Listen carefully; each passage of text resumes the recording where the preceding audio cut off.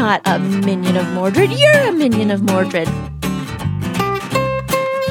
Welcome to Cardboard and Wine, Episode 5. I'm Mamie. And I'm Josh. Grab a glass, pull up a chair, and let's talk about some games. Today on the show, we reveal our favorite games we discovered in 2017.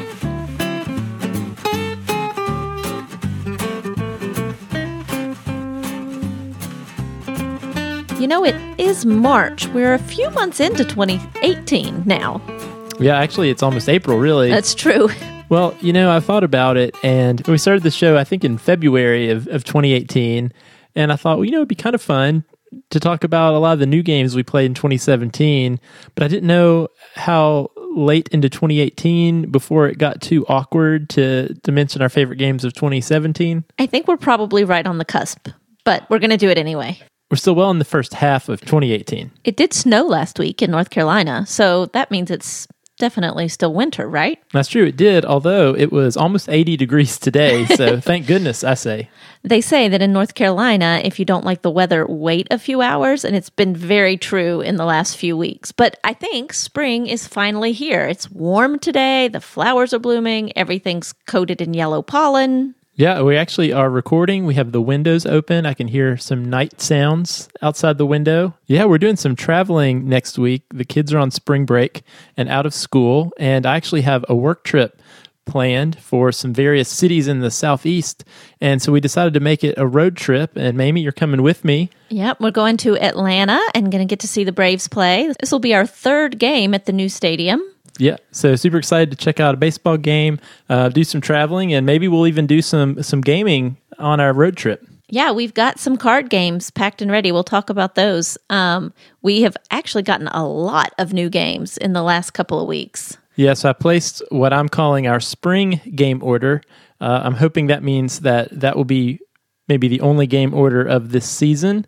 I think that's a good plan. Versus for a while, I was going on the monthly game order plan, but I felt like we needed to slow our roll just a little bit. Yeah, just a little bit. We did finally get Azul, though, which I'm so excited about. We've been waiting on that one.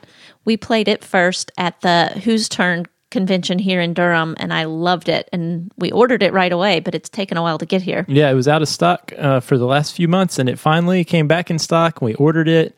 And you were pretty excited when you walked in the door. I had it set up on the table, so you saw it first thing when you walked in the door. I may have had a little squee. You did. Yeah, you let out a sound when you saw it. But yeah, we've played that one a bunch of times already, and man, that's just such a fun game. Yeah, I like it a lot. It's so visually pleasing and also like completely a brain bender. I'm sure we'll talk about it more. So we've been playing a lot of that. We also got our first 18XX game, which we haven't played yet, but we will soon. Yeah, we got 1846, and Mamie, I don't even know how familiar you are with 18XX games, but I imagine you will be soon. You like Ticket to Ride. I do. I love Ticket to Ride. How different could it be? And mini rails. That's true. That's a step in the right direction. Yeah, I'm sure it'll be awesome. Yeah, you love stock markets. Sure. I love stock markets. And then, so one other thing that happened, you know, kind of going into some gaming we've done this week, or since the last show, I was at a friend's house the other night, and I played the Italian version of Glory to Rome, which is a card game by Carl Chudyk. I believe you told me that only one person there spoke Italian. Yep, only the guy who owned the copy spoke Italian. And for listeners who are unfamiliar, so Glory to Rome was a very popular card game, a very unique card game that makes use out of these multi-use cards. And it's a really, really fascinating game. The problem is, the best I understand the story is the designer Carl Chudyk was in a contract with this publishing company that then went under, or at least stopped publishing games. However, the way the contract was written, the company retained the rights to the game. And so even though Glory to Rome was a very popular game, it has not been able to be reprinted, and looks like it maybe won't be reprinted, which is unfortunate. So on the aftermarket, this game is very expensive for a card game. However, I guess that's only true in the English-speaking market, because my friend was able to acquire an Italian version of the game. So that was an interesting experience. He had some printouts that had the English translation of the text on all of the cards. So having now played a couple other of Carl Chudik's games, being able to read what's on the cards is pretty important. I really can't imagine trying to play them in a foreign language. Yeah, it was interesting, and I was very skeptical of how it was going to go about 10 minutes into the rules explanation. But I have to say, after we got done, I was like, this was pretty fun. This was actually pretty neat. And it rekindled my interest in playing Carl Chudik games. I had played Innovation once in the past, and I had played Matainai once in the past, which is a re-implementation of sorts of Glory to Rome, kind of with a re-theme. It's not an exact copy, but definitely similarities with the multi-use cards. And the first time I played it, I was kind of lukewarm on it, but it was explained to me at the end of an evening. We had played some heavier games, and it was pretty late. And so trying to wrap my head around it late at night was not the best. But this experience got me interested in trying it again. So as part of our spring game order, we went on a little bit of a Chudik purchasing spree. So we picked up Innovation, Matainai, and Red 7. And so the beauty of those games is they all come in these really tiny card deck boxes. So really easy to throw into the luggage. Yeah, those are perfect to take with us on the spring break road trip. I'm really looking forward to those. We also need to give a shout out to our friend Megan, who gave us One Deck Dungeon, which is another card game that's going to be easy to throw in our luggage. And I'm sure when we get back, maybe we'll do an episode and talk about all those games we play on our trip. Yep, certainly will. Mamie, shifting gears a little bit, looks like you have a glass of wine in front of you. Of course I have a glass of wine in front of me. I believe this one is a Tempranillo, actually. Yeah, so we are having some Spanish red tonight. So this is the Ramat Family Vineyards, the Pirinenca Tempranillo from 2016. And Tempranillo is one of Spain's most popular red grapes. And Mamie, do you know what Tempranillo means? We were talking about other languages. Do you know what Tempranillo means in Spanish? So the EO part makes me think it's little. That's and right. And tempera, like temperature, like maybe when it's still cold or when it's warm or something to do with that. Very good etymology sleuthing. I'm trying. So Tempranillo is the diminutive term, you were right on that, of early. Early. So Tempranillo means little early one in Spanish, Okay. having to do with Tempranillo being a grape that tends to ripen a little earlier than some other grapes. So anyway, this is the Tempranillo. What do you think? I think it's delicious. This is really good. You picked this one up at the our local wine shop this week. I did, yeah. I was looking for something a little different than our usual fare, and I have been enjoying it. So that's what we're drinking. A big thanks to everybody who's been giving us feedback on the show. As a new podcast, that's really important. It really means a lot to us. If you're enjoying the show, tell a friend. Help spread the word. You can also feel free to reach out to us in the BGG Guild. I'm in the guild now. I even posted for the first time this week. Yeah, you had your very first ever post on Board Game Geek in our guild. It's a big moment. If you want to experience that with Mamie, you can join our Board Game Geek guild, and we would love to talk to you. We'd love to meet you virtually.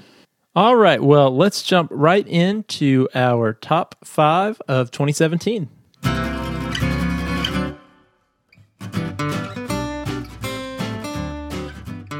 All right, so 2017 was a pretty big year of gaming for us. I feel like we played a lot of games in 2017. We did. When we talked about starting the podcast, we talked about how we made a New Year's resolution to play 10 games 10 times. And we didn't quite hit that, but we played 74 unique games, which is amazing. Yeah, and we played 227 different times at least. I try to log games. I'm like a religious game logger. So somewhere around 227 different games. But of those, 38 were new to us at the time. So were new to us in 2017. And these are not all games that were new to the world in 2017, but they're games that were new to us in 2017. Yeah, so that's what we were going to do. So what I did was I pulled our list of those 38 games that we played for the first time and thought we could just look over those, since 2017 really was kind of a transformative year of gaming for us. And we could just reflect back on that and pull out some of our favorites that we discovered for the first time in 2017. And I will say this was really, really hard. We started out saying we were going to each pick our 5 favorites, and we ended up each picking our 6 favorites, and we probably could have picked 10 favorites. It was not easy to narrow it down. There were a lot of fun new games we played this year. Yeah, I definitely left off some that I really liked. But you're right. I guess false advertising, this is going to be our top 6 games of new to us games of 2017. So, all right, well, why don't we jump right in? So, Mamie, I have not seen your list, and you have not seen my list, so I really have no idea how much overlap we have or don't have, but I will enjoy learning along with our listeners what games you enjoyed from last year. So, go for it. Why don't you go first? What's your number 6? Yeah, so my number 6 is The Resistance Avalon. Avalon is a social deduction game like Werewolf, if you're familiar with that. Except in this version, some of the players are loyal to King Arthur and they're fighting for goodness, and some of them are minions of Mordred and they're trying to sabotage Arthur's knights. At the beginning of each round, you form teams that are going to go on quests, but you have to be really careful because if even one evil player decides to sabotage, the quest can fail. And so you're trying to figure out who are the minions and who are the knights. And if the minions manage to force 3 failures before the knights manage to have 3 successful quests, they win the game. And we haven't played it a whole lot, but I put it on my list because it's really a great game to play when you have a big group, and it's a nice break from your typical party games like Cards Against Humanity, which is fun, but definitely a different kind of game. I think the art on the cards in this is pretty cool. I love that both the heroes and the villains are equal parts men and women. I'm all about gender equity in games. And I love that it has almost a role-playing aspect to it. You know, there's a lot of table banter and kind of, I'm not a minion of Mordred, you're a minion of Mordred sort of thing. How dare you? Exactly. I think you and I are really quick to point the finger at each other for some reason. Yeah, we do. If we end up being on the same side, the chance of failure is pretty high because for some reason we're very distrusting of each other. That might be an omen. But those discussions and deceptions and accusations really make this game fun. And so because it scales so well for a big group and it's fun to play, that's how it made it onto my list at number 6. Yeah, good choice. We've had a lot of good times playing that game. So what was your number 6? All right, so my number 6 was King Domino. That's a good one. And King Domino really, I guess it kind of squeaked into eligibility for us because I received this game for Christmas as a few games that I think the kids gave me this game for the holidays. We did play it for the first time in 2017, and this is a game that we have just really been playing a bunch. And to be honest, this game, my enjoyment and my love for this game continues to grow because our kids have really taken to it. I know we've mentioned it several times on the show, but it's just so simple, it's so approachable. However, I find laying down those tiles and trying to maximize the number of crowns and how you select the tiles. I think the tile selection where you kind of know what's coming up in the next round and you can take the really good one this round, but you're going to be the last to pick the next round, really makes for some interesting and satisfying decision making for a game as light as King Domino. I love that it plays in less than 15 minutes, and we've even done that advanced 2-player variant where you do a 7x7 grid instead of a 5x5, and that was pretty cool. And I even played this with some gamer friends who we normally play much heavier games than King Domino, but I introduced it to them in between games. We were away at the beach for a couple days of gaming, and the next day they actually asked, like, hey, you have that King Domino game? You think we could play that again? So for all those reasons, I'm gonna list King Domino as my number 6, which was also the 2017 Spiel des Jahres winner. Oh, awesome. Well, ironically, King Domino is number 5 on my list. Great. Yeah, I have a feeling that we're going to focus on it on a show before too long. It's really been one of our go-to games recently. And as Josh said, especially because the kids have been enjoying it. We've played that game almost 20 times, and we've only had it for about 3 months. So obviously, it's a game that we both really enjoy. And so that's how it made it onto my list at number 5. What was your number 5? All right, my number 5 was Galaxy Trucker. So Galaxy Trucker is a game that actually came out in 2007 by Vlaada Chvátil. And the thing I think is interesting about him is the range of games that he has designed. If you look up lots of really popular games that have withstood the test of time, So, Mamie, you've played Galaxy Trucker. I have believe. played Galaxy Trucker. So, Vlaada Chvátil, also the designer of Codenames. Oh, very different. Very yes. different game. And also Through the Ages, which is a fairly heavy but popular game, one that I'd love to try in 2018 if I get the chance. But the thing I love about Galaxy Trucker is there's no other game that I have played that is like Galaxy Trucker. It's so unique, and I love that the game is really almost split into two different games. The first half, there's this timed puzzle element where you're building your spaceship and you're trying to match up tiles to one another. It's very spatial. You got to make sure you get the right number of shields and lasers and thrusters. And make sure they're all pointing in the right directions. They're all pointing in the right direction. But you're doing all that with some sense of purpose, because all of your ships are going to take off and go on this mission where you're going to encounter pirates and asteroid belts and all kinds of nasty things. And so it's just a really fascinating, really fun game. And eventually your ships, no matter how well you design them and put them together, are going to get blown to shreds based on a dice roll. So you put all that work into it. But it's just so fun. Like, it's just such a fun game to play, and it makes you think in a different way. I've had a lot of fun playing it. So Galaxy Trucker was my number 5 new to me game for 2017. That's another good one, and that one's not going to be on my list, so spoiler alert. All right, Mamie, what do you have for number 4? So number 4 on my list goes to Modern Art. Man, the auction component of that game, I love it. So it's an art buying and selling game. You control an art museum and you're hoping to make money by buying art and selling art. The first phase you're buying, and then you earn income based on the market values that shifts depending on the number of pieces that are in a specific collection. But the real reason this game is on my list and why it's as high as it is the auction component. I've discovered I really like games with that auction component. And for this one, it's not just one type of auction. You know, players take turns revealing art and being the auctioneer, but there's actually 4 different types of auction. Yeah, no, I love that part of Modern Art, because I feel like most games that have an auction component, from game to game, there's like the unique way that the auction works in that game. But this game, there's 4 totally different types of auction all in the same game. Yeah, so, I mean, there is an open auction, which is, you know, kind of what you think of when you think of auction, where anybody can bid at any time. But there's also a fixed price auction where the price is set by the auctioneers and players. Is that a fee prix? Fee prix, yes. And players have the option in turn order to either pay it and accept that work of art or to pass. There's also the once around auction, and that means that each player in turn, starting with the player to the auctioneer's left, makes a bid. And then the next player can either choose to surpass that bid or to pass. And then my favorite is the blind auction. So the way the blind auction works is that you conceal in your hand the amount you're willing to pay. So everybody puts their fist in the middle and then reveals at the same time, and the art goes to the highest bidder.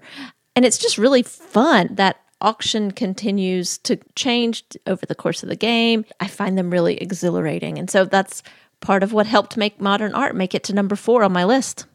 All right. Well, my number 4 is Battle Line. And so Battle Line... You don't like Battle Line? Battle Line is definitely not on my list. Oh, it doesn't work with my brain. You know, Battle Line, so a little bit about it. It's a Reiner Knizia game. All the way from back in 2000. So this is certainly not a new game, but it was a new to me game in 2017. And I find that more and more, I'm really becoming a fan of card games that present a deeper gaming experience just in a small deck of cards. You know, it's satisfying to be able to just pull out a deck of cards and get a game going within a matter of minutes versus, you know, taking 15 minutes to set up lots of pieces. And, you know, I like that you can easily tote it around. So Battle Line's just a deck of 70 cards, 60 regular cards, and 10 of these tactic cards.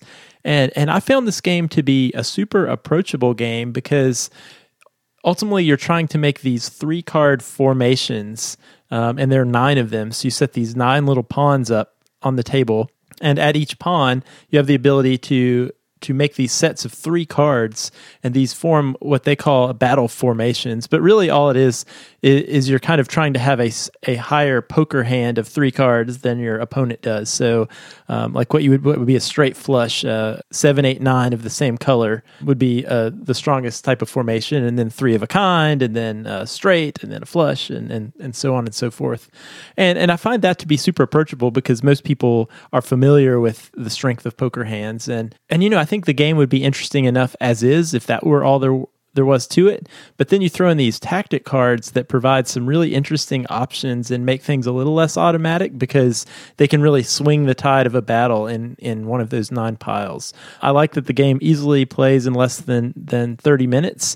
And this is a game that's put out by GMT Games, which normally focuses on war type games. And I've become a fan of their games. They really do a nice job with the production value. And it turns out Battle Line is one of the games I played the most in 2017 with a variety of different people. I was going to say, that's amazing because a lot of times I will reject it as an option when we're going to play. No, I played with a lot of different people, including some non-gamers who really liked the game. So I think you should give it another try, maybe. I will. I understand that it's, approachable, but I think there's something about it that's similar to games like chess, where you have to plan your battle tactics a few steps ahead of your opponents. And for some reason, that just bends my brain.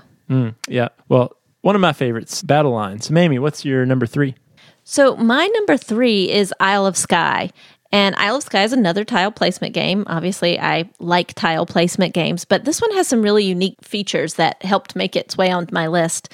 It's set in Scotland, and the premise is that you're a chieftain fighting for control of the island. And it's pretty quick. It's a 6-round game in which you're trying to expand your territory and trade and collect victory points. And one thing I really like about it is that the conditions for winning those victory points change from round to round within the game. So in one round, you may earn a lot of victory points for every sheep that you have in your territory, but in the next round, sheep are worth nothing. And so you really have to think about diversifying your territory. Another thing I really like is the way the tiles are drafted. They're not just random, but you actually purchase them at prices set by the other players. It's not exactly an auction, but it has some of that feel of having to make decisions about how you spend money and how you're going to price your own tiles versus other tiles so that you end up with the ones that you really want in the end. I think this game really does a great job of balancing enough complexity to keep it really interesting, but also being fairly easy to understand and play. I really like it a lot. Yeah, no, I agree. I think Isle of Skye is a really fun game. Yeah. I agree. Good choice. Thank you. What was your number 3? So my number 3, we have some overlap. I also chose Modern Art. It's a great game. And this was not on purpose, but I realized I have 2 Reiner Knizia games in a row. We've already talked about Lost Cities on the show, so maybe we are Reiner Knizia fans. We might be. Don't know. So this is another older game. This one originally came out in 1992. However, we have the newer CMON version, and as you said, Mamie, it's just beautifully done.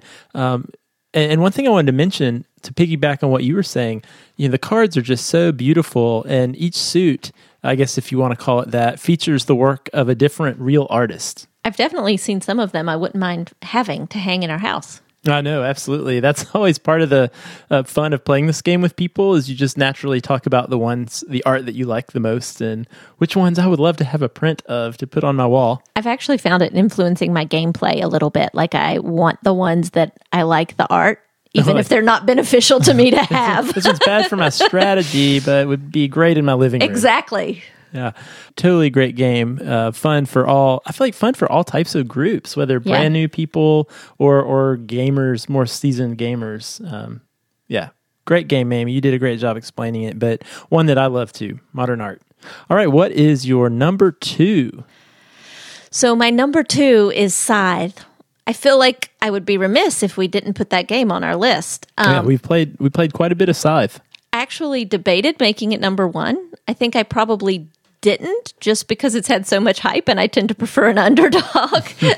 That's true. I mean, very, very popular game. I feel like I don't even know what to say about it. There's so much to say about it. I think we'll probably do an episode on it at some point. I think it may be one of the coolest sort of concepts and worlds that a game is set in that I've ever seen. I really love the juxtaposition of like peasant farmers and high-tech mechs and this sort of alternative reality that's created in the game. Plus, gameplay is really fun, trying to race to get to the capital, but at the same time, building up your own resources and your own engine.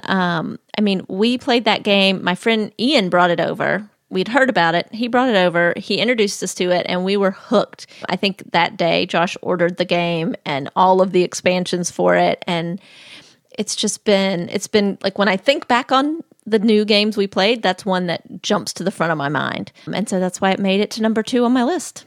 Yeah, no, that's a great choice. I mean, we definitely have enjoyed playing that game. One thing that I really like about that game, too, is, it has a little bit of an epic feel as you get started.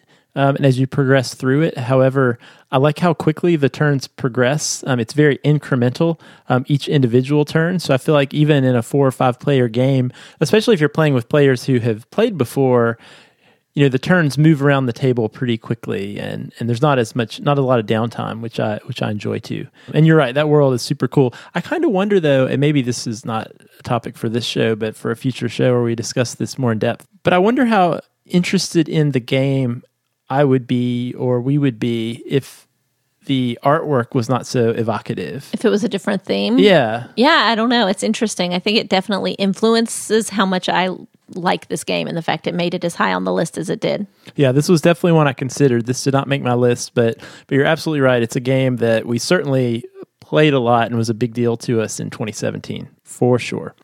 Yeah, so what did make your list at number 2? All right, so my number 2 was, I feel like these are all really old games. I think 2017, I'm an old soul, really. It's the throwback. Well, and you like retro. When you think about our gaming history, we talked about this a little bit in our episode 0, but there were kind of these lost years in the middle. So we were really into gaming, and I was keeping up with games sort of in the mid 2000s. And then it was, finishing up graduate school and starting a family. And there was about a 5 or 6 year period where we were just kind of out of the gaming loop. And then we came back in, and all these great games came out in between. And so I have a friend who calls that the media void, the years when you have tiny kids and you have no idea what's on TV, what music is popular, what movies are in the theater. And I think for us, what games are coming out and what games are interesting. It's that media void stretch of time. Yeah, absolutely. And so I think part of what I have done, or what I did in 2017, part of that was just filling out my collection with these games that I feel like I missed when I was out of gaming. And so my number 2 is one of those games, and that is Castles of Burgundy. I love Euro games for sure. I love trading cubes in for other cubes and laying hexagonal tiles down. There's just something... All the hexagons. No, there's something very satisfying, and I love it. And, I cut my teeth on Puerto Rico and Caylus. I got Agricola when it first came out. So Castles of Burgundy, I think, is a natural fit for me. It came out in 2011, and it's by designer Stefan Feld.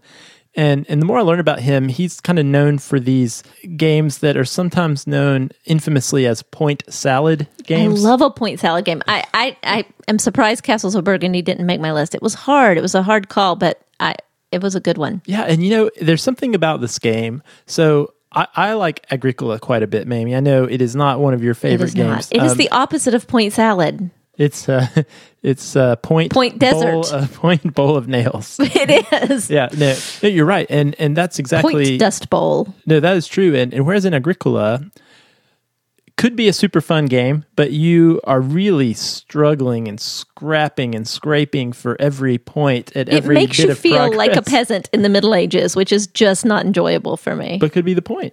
But being in the castle in the Middle Ages, that's true. I enjoy. Feast and famine. But yeah, you're absolutely right. So whereas Agricola, you feel like this points are so scarce and so hard to come by, in Castles of Burgundy, the points are just flowing down like wine from the sky.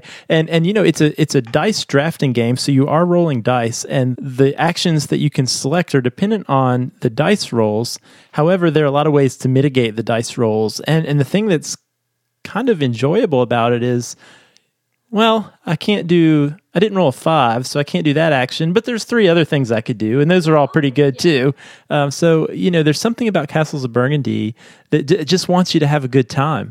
And I find it almost a very relaxing experience, whereas Agricola, it's a very stressful experience. I actually really enjoy that stress and that tension, but I just feel very relaxed and calm when I'm playing Castles of Burgundy. And also, I very much enjoy that it's a great 2-player game, and we have enjoyed playing that, just the two of us. Yeah, that's a really great pick. Now you're making me rethink my choices because Castles of Burgundy is awesome. And actually, it makes me want to play Castles of Burgundy, so we might have to break that one out in the next week or two. We can probably fit one big box in our suitcase when we're traveling. That's true. We just have to have a big table to play it on. That's true. All right, Mamie, the moment we've all waited for. What is your number one new to you game in 2017? So my number one game is actually a little surprising because it's actually a pretty simple little game. My number one game is Dixit. And it made it to the top of my list because there are so many things that I like about it, and it's such a great game for so many different groups of people. Plus, it may be one of the most well-illustrated games I've ever seen. I mean, we've talked about the illustrations in Scythe, which are awesome. The artwork in Modern Art is great, but there's something about the cards in Dixit that are just so enchanting. In Dixit, you're choosing a card from your hand if you're the active player, and you're describing it to the other players without showing it. And you can use a word or a phrase or song lyrics, anything that you think reflects that card. And then the other players all select cards that they think exemplify that. And you're trying to decide when you lay them all out by the scoreboard which one is the original active player's cards. And you earn points if people guess your card. And if you're the active player, the tricky part is you earn points as long as you get some votes, but not if you get all the votes. So when you're giving that clue about the card, you have to really think about balancing giving enough information without giving so much that you get all the votes. Because if you get all the votes, you get no points and every other player gets 2 points. So it's not great. I love the way that that's kind of brain bending, trying to think about giving the right clue. But even more than that, I think the images on the card are what really make this game. I mean, they're complex, they're beautiful, sometimes they're creepy. Some of them even have gold foil. You know, I love gold foil. I didn't know that, but now I do. Oh, it's beautiful. Yes. For your birthday, you're getting nothing but gold foil. And a puppy, right? If someone could let me know where I can purchase gold foil, that'd be great. And a puppy wrapped in gold foil. That's my dream. But yeah, the cards, and then the fact that this game is so approachable. Like, we've played it with a variety of different audiences. We're going to play it with the kids. I keep telling them, they keep asking me about it. I definitely think they can handle it. To me, it's just such a pretty game, and it's so fun and easy. And so to really, because of that initial simplicity and yet sort of the universal appeal and the fact that the cards are freaking beautiful. I mean, that's how it made it to number one on my list. Yeah, I will respect that choice. I know it's a very simple game to be number one. No, I totally agree, though. We have certainly played it with a variety of people, and I know of at least one or two who are not gamers who went out and purchased Dixit after we introduced them to it, for sure. I think my big issue with Dixit is a similar issue I have with games like Apples to Apples or Cards Against Humanity. Oh, you don't like the subjective nature of it. I don't like subjective nature where my victory is dependent upon the whims and random decisions of other people. But that's an issue that I have to deal with. That's your own issue. One thing I didn't mention about this game that I meant to mention is that there are a ton of expansion decks. I think there's like 8 or 9 or 10. So there's all kinds of new, beautiful cards. I think each new deck is a different artist that designs the cards. And so you can, constantly update it, but that probably doesn't really impact the subjective nature of it. Yeah, and I guess the good folks who published Dixit were well aware of the cash they might make in the future because they left empty slots in the original game box for expansion decks. It's wise marketing. That makes me frustrated, but that's okay. All right. Well, my number one could not be more different than your number one. But I kind of cheated on my number one. I'm going to go ahead and just let you know that. So when I think back on 2017 and my gaming specifically, the single biggest influence on my gaming taste has been being introduced to Splotter games. And so for my number one new games to me in 2017, I am broadly listing Splotter games. See, that's not fair. Part of why I didn't list any of the Splotter games is that I couldn't pick one. Maybe it's our show. You can do what you want. You are in charge here.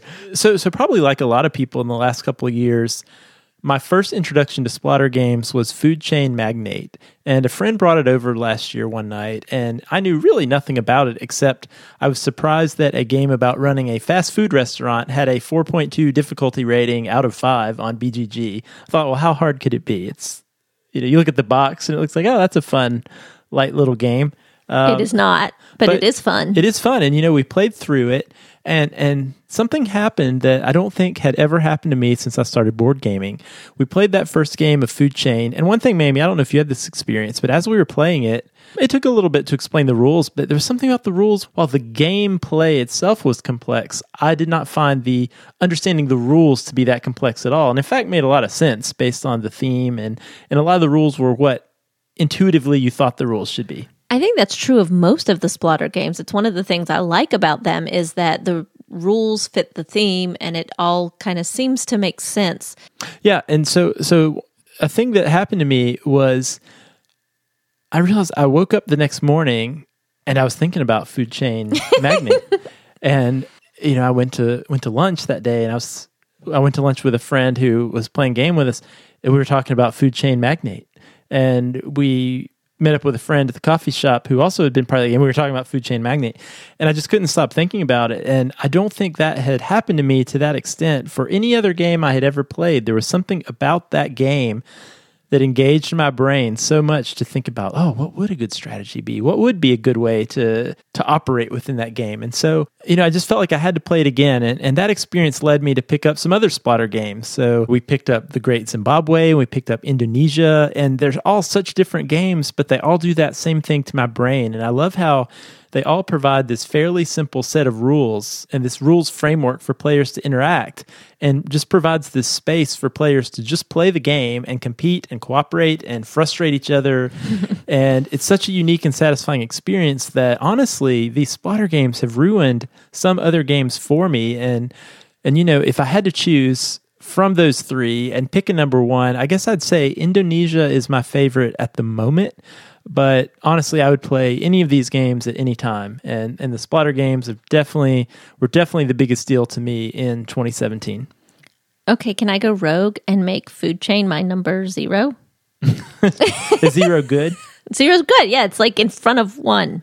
Yeah, and actually, we probably will be playing a lot more Food Chain because we had a friend who has a copy of Food Chain, but it also has been out of stock and finally is coming back into stock, and I pre-ordered it last summer, and I think it's going to arrive this week, actually. So, all right, Mamie, that's our top 6 games new to us in 2017. Those are some pretty good games. A lot of really good games, and there are a lot of other games that didn't even make the list.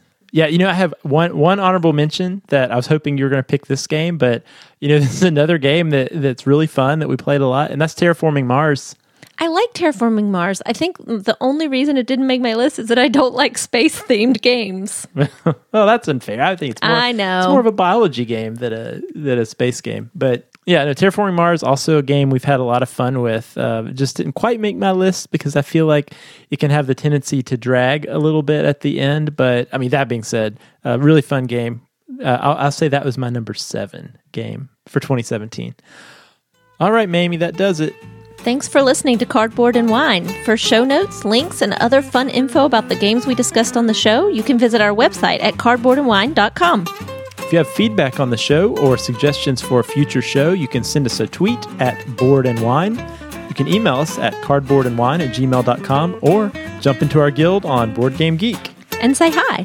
You can also leave us a review on iTunes. We'd love to hear from you. Since we're a brand new podcast, it'll help new listeners find the show. Until next time, cheers and happy gaming.